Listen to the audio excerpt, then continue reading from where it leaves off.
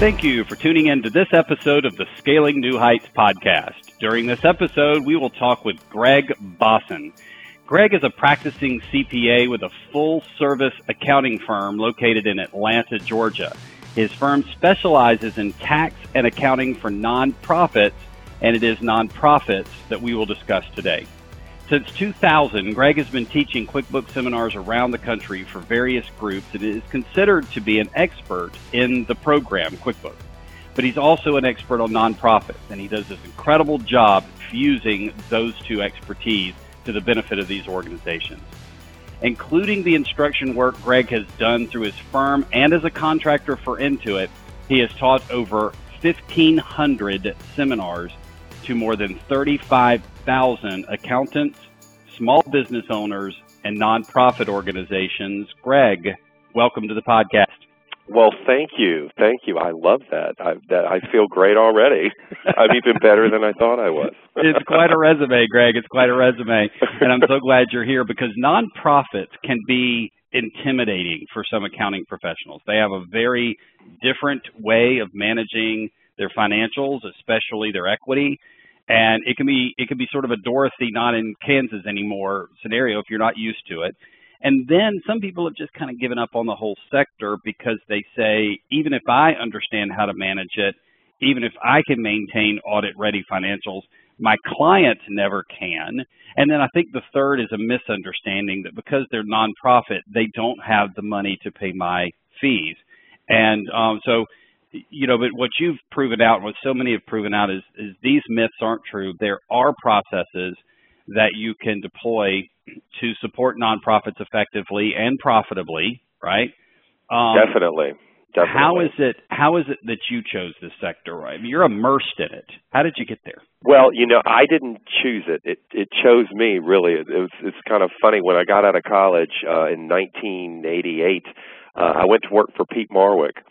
And I was in the audit department, and they had a whole group of us first years, and they had a giant board with the names along the side, and then the dates across, and then whatever audit jobs you got put on, it was purely happenstance. The manager just kind of stuck the name of the job on your row, and they didn't know who I was, and they stuck me on an audit for a nonprofit, ADPI, which is located here in Atlanta where I live. So the manager liked me, and it's my very first audit. And as you said, nonprofits are extremely unique and quite weird to many accountants. There's a lot more that you need to know that you don't usually have to worry about when it comes to regular businesses. And the manager liked me, and so I was forever pegged the nonprofit guy. So that's kind of how it started. It chose me. When I went on my own years later, I developed a niche. One of the things that you were saying, which is there's so few accountants out there that really understand how to work with nonprofits and what the reporting requirements are, that allowed me to develop a niche and be able to grow my practice because, the field was wide open. And the thing is, I love it because the people that I meet that are working with the nonprofits are people that are there because they care about the mission. The other thing that's really cool about working with nonprofits is that unlike regular businesses where the business owners don't usually look at the financial statements that we're preparing, nonprofits are all over the reports. They want the P&L compared to budget. They have all kinds of reports that they need to look at, reports for grants, reports for special events. And so it's really a lot more rewarding. So that's kind of how I got into it, and I've grown to love it. I love what you said about what their mission is. In Woodard Institute, we walk accountants through the process of creating three statements: a vision statement, a mission statement, and a purpose statement. And those, I can't get into it today, but those are not the same thing. And then I tell people, now that you understand that, walk your clients through it, help them to discover if they don't know what it is, what their vision, mission, and purpose is, and then help them to be energized around it, work-life harmonized around it. But you're absolutely right. Nonprofit organizations have already established a mission statement. And a lot of times that mission statement has very visionary, far-reaching impacts change the world stuff. And there is no guessing game. You don't have to walk the clients through it, and you don't have to instill passion in them for their cause. The thing you just have to do is learn it, appropriate it, and get on board with them, share their passion and see what you're doing is helping them to be agents of world change. And the few nonprofits I've had the privilege of working with, it was exhilarating. I felt during the entire of the engagement, even as I was making money, providing for my family, keeping my firm thriving, I felt like I was part of their organization and I was working alongside them for their cause. But Gregg, there are challenges. You mentioned the complexity of the financials. What are some of the other challenges? Well, so it's an irony, because even though a nonprofit has many more reporting requirements than regular businesses do, nonprofits, for example, have to report their expenses on a by-program basis. How much does each program cost, as opposed to how much does their fundraising cost, as opposed to admin. Regular businesses don't really have to think about that. And then nonprofits will typically get restricted grants, and they need to be able to report on how grant dollars are being spent. Regular businesses don't need that. The irony is there's all these specialized reporting requirements, which means that whoever's doing the bookkeeping for a nonprofit actually has to be more schooled than you would normally be schooled if you were a bookkeeper working for a regular business. The irony is the people that are doing the bookkeeping for nonprofits, they're less schooled, not more schooled, than the people that are doing bookkeeping for regular businesses, because most of these nonprofits, they don't have the resources, fancy way of saying money, to pay somebody who really knows what they're doing. Many times it'll be the executive director, either that or an administrative person who has to do all kinds of things, wear all kinds of hats. One of those things is doing the accounting, and they don't have the knowledge, but yet they need more than your typical bookkeeper. So that's where I've really been able to provide a niche. In addition to that challenge, that they don't necessarily have the resources, even if they did, finding somebody who understands how to utilize QuickBooks to get the kind of reports that they need is very difficult. And that's why the classes that I've taught at Scaling New Heights, I think, have been so well attended, because there are so many accountants out there that really don't understand, how can I get QuickBooks to track grants, or how do I get QuickBooks to track programs or track my volunteers without... Well, and I've got another big one. How can I clean up after the nonprofit organization who has sort of an understaffed bookkeeping department? And I know that there's some special troubleshooting steps involved in maintaining the financials for a nonprofit in unique ways. Now, Gregg, you developed a process for working with nonprofits in QuickBooks specifically that simplifies. I mean, you audit, so by the time that the audit comes around, your firm produces the actual report. You provide assurance services, and you do it in complete compliance with generally accepted accounting principles and all the standards of reporting for nonprofit organizations. But you do not believe that the typical nonprofit should maintain audit-ready financials throughout the year, right? Meaning GAAP financials throughout the year. Yes. So where's the balance, and can you briefly talk about the two methodologies? Sure. That's an interesting point. So if you were really going to do this, if you were really going to keep your books all year long on GAAP-based, and you had kind of alluded to it, the equity section is broken into unrestricted net assets, temporarily restricted net assets, and permanently restricted net assets. Now, QuickBooks closes everything to an account called retained earnings. You can add additional equity accounts, but it's not going to close to those accounts. So yet, for GAAP-based balance sheets, technically you should be making some sort of entries to move the temporarily restricted dollars into that section. And really, every single time you enter a transaction, if you spent money that's restricted, you need to also do an entry in equity to move something out of unrestricted into temporarily restricted, or actually move it out of temporarily restricted into unrestricted in order to satisfy GAAP. I know I'm getting in the weeds here a little bit. Well, but that's my point is you have just caused a complete glass over for Betty Bookkeeper or for right. Bookkeeper in that back office. Well, and the other thing is See, the other thing is that the board doesn't know or care about keeping track of that. Now, Right. Is it important to track restricted grants? Absolutely. And so I've developed a technique where you can get a memorized report that'll show you exactly what's happening with your restricted grants. Not only how much you got in, how much you spent, by what category, you can compare it to a budget, but you can look at a glance and see what that number needs to be at any given point in time without actually putting it into the financials. Then at the end of the year, I can give that report to the auditor, or if I'm the auditor, I can just take that report and then I'll just make that adjustment for reporting purposes. You know, you see the board 12 times a year if you're a nonprofit. You only see the auditor once a year. It's kind of weird for me to say because I'm an auditor, but I'm actually more interested in pleasing this group 12 times a year, and we can give the number to the auditor at the end of the year. So my technique involves using the customer job field, pointing transactions that are paid for out of a grant to that field, and then you'll be able to run basically a P&L for a customer, and you'll get the number you need without messing with retained earnings or equity, because that's going to require a lot of manual journal entries that these people just don't have the ability to do. Yeah, and it's just a pain in the neck to do, even if they understood the process. So I like the way yours is more fluid. It uses the data dynamically.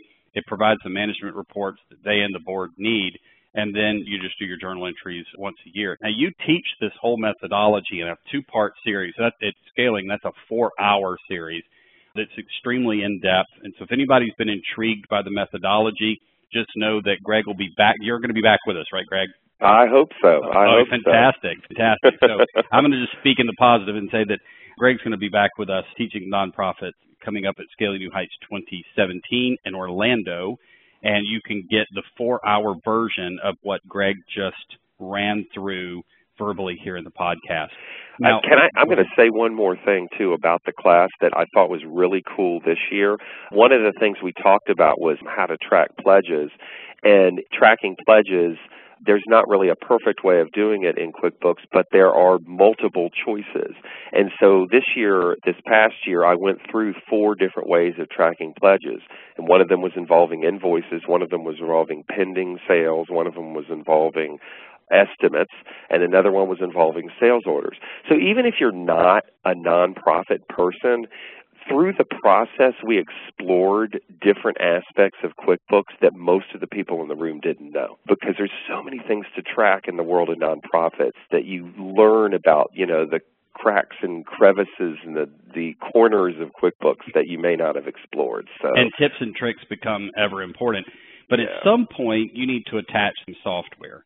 Now, getting to pledges, you developed a solution that will track those pledges that talks to QuickBooks. Can you tell us briefly about that? Sure. So the app is called Pledgeify, and it's an app that works with the online edition of QuickBooks as well as the desktop. And basically the problem is that when it comes to tracking donations and pledges, that's something that nonprofits need. Really hard to do it within QuickBooks. One of the examples is you can't really enter a pledge into QuickBooks easily if you don't want it to show on the financial statements, and most nonprofits don't. They don't want to count their chickens before they hatch. And so that was one need. And the other thing is, if you want to get a year-end thank you letter out of QuickBooks that lists the donations, you can't really do that in QuickBooks. So for those 2 main reasons, I developed the app, and it actually won the hackathon at the QB Connect National Conference last year. It was a group of 5 of us that did it. But what the app does is it basically is a cloud-based application. It costs $35 a month. It allows unlimited tracking of donations, unlimited tracking of pledges, and it basically takes you from the beginning of the process all the way to the end automatically. A person can enter a pledge and make a payment against a pledge on your website. That transaction gets processed, gets entered in the donor database, thank you letters go out, and it automatically syncs with QuickBooks real time, so there's no double entry. There are tons of nonprofit donor databases out there, but none of them sync. Many of them have an import feature, but it doesn't work very well or not at all. And that's always amazed me that in the world of thousands of QuickBooks and QuickBooks Online integrated applications, for some reason, the applications that service the nonprofit sector have not been as ambitious, as intentional about integrating with QuickBooks as the for-profit sector's been. A long-time frustration for me, so I'm glad you built this. To the core product, is there really a compelling reason for nonprofit organizations to get QuickBooks Premier Nonprofit Edition, or is QuickBooks Pro fine, especially if I know how to build the reports I need? Well, QuickBooks Pro is fine. QuickBooks Pro, I will say it this way. It's not as if there's a lot of extra bells and whistles that you get with the nonprofit edition. So QuickBooks Pro is fine. However, having said that, it's actually cheaper. Even though the retail price of Premier Nonprofit is more expensive than Pro, it's actually cheaper for a nonprofit to get the Premier Nonprofit Edition. And this is because Intuit offers this product on a website called TechSoup. And if you've not heard of it, you need to write it down. TechSoup, but it's a nonprofit organization whose members are nonprofits, and there's 250,000 nonprofits that are members. Your clients that are nonprofits will have heard of it. And you can buy hardware and software there. You can get the Premier Nonprofit Edition, one-user license, for $50, as opposed to $450, which is what the retail price is. So even though Pro is fine, go ahead and go to TechSoup.org, and your client will be able to purchase it for $50, the Premier Nonprofit Edition. And that's, all nonprofit organizations qualify for that price? I think that you have to have a budget of less than $5 million or something like that. I'd have to look at the TechSoup website, but I've not run across very many that don't qualify. And libraries qualify as well. So just go to TechSoup.org and type in QuickBooks in the search, and you'll see all of the products that are there. You can also get the online edition there for $50 a year. Not a month, a year. Wow. So I know. They just added that a few months ago. So that's probably worth people will tune to the podcast, right there. If you have any clients or nonprofit organizations, there's your nugget for that whole 30 minutes that you spent with us. But there's so much more here. And I want to continue by saying, if someone's listening to the podcast, how can they effectively engage nonprofits? What are the best entry points? What do they realize their primary needs are? How can I package my services where it'll be appealing to them? And am I really walking into a pro bono situation every time? Can you just tell us a little bit about the nature of your engagements with your clients? Well, it's interesting. How I got involved with it is just because it was a niche of mine. Most nonprofits out there are going to require an audit, and they certainly all have to do a 990. And because of what you had alluded to earlier, Joe, there is an idea out there that not only is it hard to do nonprofit accounting, but it's not very cost beneficial because they don't have the money to pay you. Well, that's not necessarily the case at all, because as a result of those two ideas out there that are incorrect, there's not very much competition. So I almost don't want to tell you this, but if you decided that you were going to start going for nonprofits, you would find it extremely easy to get clients. Now, where to go to do that is, you start by volunteering at a nonprofit, to be honest with you. And you're an accountant. They love accountants on their board. So find an organization that you're interested in and sign up and volunteer and start getting involved with that one organization. Let me tell you something. The nonprofit communities in the various, cities across the country are very tight and very close. Everything I get through word of mouth. So once you start doing some work for one nonprofit, if somebody will tell somebody else, and it grows from there. You can also go to the state associations of nonprofit organizations. Most states have a state association, and you can sign up to become an affiliate member. They usually have some sort of membership. You could offer to give a class for free. Many community colleges have kind of a nonprofit arm. That's another place to go to. I just kind of threw that out, giving a class. I don't know that that's something that you'd want to do or not. It's been wonderful for me. But I would say that finding a nonprofit that you feel good about is probably the best start. Now, we've been talking about nonprofits as a sort of a macro category, a macro niche. Can you give us a very quick bulleted rundown of some of the micro niches that exist within the category? That's interesting. All right. So, yeah, there are performing arts organizations is kind of one area.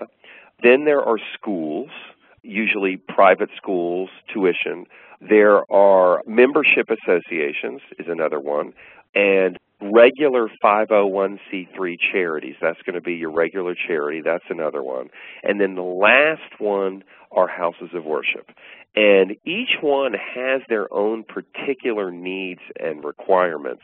Houses of worship are particularly unique in that they have fund tracking that nobody else has. I don't know if you go to a church or you go to a house of worship, a lot of times, you can put money in an envelope, but you can check, this goes to the building fund, this goes to the choir fund. And somebody wants to know how much money is in that fund at any given point in time. That is very unique. It's a niche within a niche. And I thought about doing a webinar across country just for houses of worship to show them how to track funds. But so how can you give it to us really quickly? I mean, is it something you can realize out? How do you track funds? You use the class feature to track a fund. And see, classes for a regular nonprofit are used to track program versus admin versus fundraising. And the reason why for a regular nonprofit that's what classes are for is because regular nonprofits have to do a 990 and they have to do an audit, and the expenses have to be shown like an Excel spreadsheet where the rows are the natural categories and then the classes are a column for program, a column for fundraising, and a column for admin. It's perfect. Churches and houses of worship in general, they don't have to do an audit. They don't have to do a 990. They can do anything. Okay, I always joke about it in the classes. I mean, they could be, running a gambling ring. Nobody would care. That's not true. But their members might care. Yeah, their members. The government wouldn't care. Yeah. And so the point is, they don't need classes for program admin and fundraising. So it frees the class list up. So you use the classes to track the funds. So every transaction gets pointed to a fund, all the income and the expenses. And then you build a report, which is fairly complicated to build. Once you build it, you memorize it. It's a custom report where the rows, it's a custom summary report if you really know this stuff, where the rows are the classes and the columns are the total. And then you basically end up with a report where for every fund, how much money is in that fund, and at the very bottom of it, when it totals, that total equals the balance in the bank account. And you can pop that report up at a moment's notice, and it makes churches and houses of worship so happy. It's crazy. You can't, by the way, get that report in the online edition. Got to have the desktop for it. All right, so there's something there. And then maybe it would be a good idea to have you on a webinar at some point. So if you're a podcast listener, just, stay tuned on our webinar series, and I'm going to see if I can get Gregg back to show us some of these tricks, because I think we got a mental image of it if we're a very savvy QuickBooks consultant, QuickBooks Pro advisor here in the audience. But for those that couldn't visualize that out, I'm sure they'd love to see it in action. I have one more question before we wrap up, and I'm hoping you answer it a certain way. If not, I'm going to steer you to a certain answer. Okay. So should you just answer it? No. I want to see if you go there. Okay. Okay. All right. So you have broken into the national training space as a nationally renowned trainer. You don't just speak at Scaling New Heights. You speak all over the country, and many. I mean, we're talking tens of thousands of your peers look to you as one of the definitive sources for servicing nonprofits, especially with technology and QuickBooks. How did you break into this space, and how has it affected your practice? So it's interesting. I always did public speaking before when I was in high school and college, and, I actually wanted to be an actor. So, of course, I became an accountant, kind of ridiculous. But I missed being in front of people. And, in the year 2000, people started coming to me with this accounting package called QuickBooks and saying, hey, you don't need to charge me for anything anymore except the tax return because I've got everything in QuickBooks. So, I bought QuickBooks not knowing much about it so that I could see their data file, and of course it was a big mess. And, office supplies was listed as a bank account. Nothing was reconciled. In those days, accountants were really upset with QuickBooks because, the clients would show up with this big mess. So I decided to take a class. And so I took a class, offered a 2-day class in QuickBooks, and I sat in the back of the room, and I'm like, I want to do that. That's what I want to do. And so I ended up teaching for that company, and I taught for 2 years. I kept my accounting firm. And let me tell you something. If you want to understand something, stand up in front of a room and try and teach it for 8 hours. There you go. You will learn. And if you do have a gap in your knowledge, that audience is going to filter out that gap. And then you're going to fill it because of embarrassment. You're going to make sure you fill it. And then you're going to be, okay, so can I pick up the story from here? This is where it gets really good. So I went to one of those classes by one of those companies. And it wasn't because I didn't understand QuickBooks. I was actually already myself a national trainer to accounting professionals and an author for McGraw-Hill on QuickBooks. I came, to be honest, because there were a lot of small business owners in the room. It was in Atlanta, and I knew that I could meet people and get clients. So I paid for my registration, and I sat in this room full of I think it was about 100 small business owners or so. And you were up there, you were knocking out of the park, and I thought, this guy is really, really good. He knows his stuff. And you were messing with the audience and picking at people, and we were just having a great time. And so I got to meet you. I stayed afterward, shook your hand. We're both from Atlanta, and we got to talking and everything. So I don't know, gosh, what was about a year later, 2 years later or something. Yeah. I'm teaching for Intuit. We've just launched this big national tour. We've got an event in Chicago with something like 300 people in it. And the day before that event happened, whoever was supposed to teach got terribly, terribly sick and couldn't come. And I couldn't come because I was speaking in Mountain View on the Intuit campus, and Intuit had nobody to send. They were going to have to cancel this event on the new features of QuickBooks or something. And so by sheer coincidence, I had just taught for Intuit at some Sheraton or something in the San Francisco area. And you were there for that company, complete coincidence, teaching on QuickBooks to small business owners. And so I turned to the guy at Intuit and I said, I know this sounds crazy, but this guy in here teaching this QuickBooks class, if you fly him on a red eye to Chicago, he can do it. And then you have no idea this whole way conversation's going on. And you would have been the first one to go, with no preparation? No, I can't, But let me just say, so you come in and you tell me, we need you to teach. If you could teach this class for us just this one time. And I'm like, well, I'm thinking to myself, okay, well, I need about a month or so to prepare. I tell you a couple, where is this class? Well, it's in Chicago. So here we are in California. I'm like, well, when is it? They're like, tomorrow morning, 8:30 a.m. Exactly. I'm like, are you crazy? All right, so this is where it gets really, really cool. Because in this moment of insanity, Greg says yes. And then it's my job. You have to, right? When something like that falls in your lap. Yeah, and it's an opportunity. My job, you have to do it. You got to. My job now is to get Greg ready to teach in Chicago the following morning before his red eye leaves at 10 o'clock that night. So we hole up in my hotel room, and I've got about 4 hours to prepare you to teach for 4 hours, right? Right, so right. Fortunately, you were a quick study, but this is my favorite part of the story. Right as you're about to jump in the cab for what's probably going to be about 10 o'clock. Yeah, like 10 o'clock. 10 o'clock at night, yeah. right? Just before you're going to jump in the cab to go take this red eye, so you'll land just in time to go teach with no sleep and never having taught it before in 4 hours of prep. You go, I don't have a shirt, because Intuit had their instructors wear these special. So I grabbed the shirt I'd been wearing all day off my back and threw it at you. So you also taught it in a dirty shirt. And I will tell you, yes. And I'm going to aggravate you for life about this, is I never got that shirt back. So I still have the shirt. No, you're not getting that shirt back. That really changed things for me. That really did. And that's why you're one of the most, you're still one of the most important people in my professional life, definitely. Well, thank you, Greg. Well, you saved our necks that day, too. And I will wrap it up by saying this, that embracing your full potential involves a measure of risk and courage.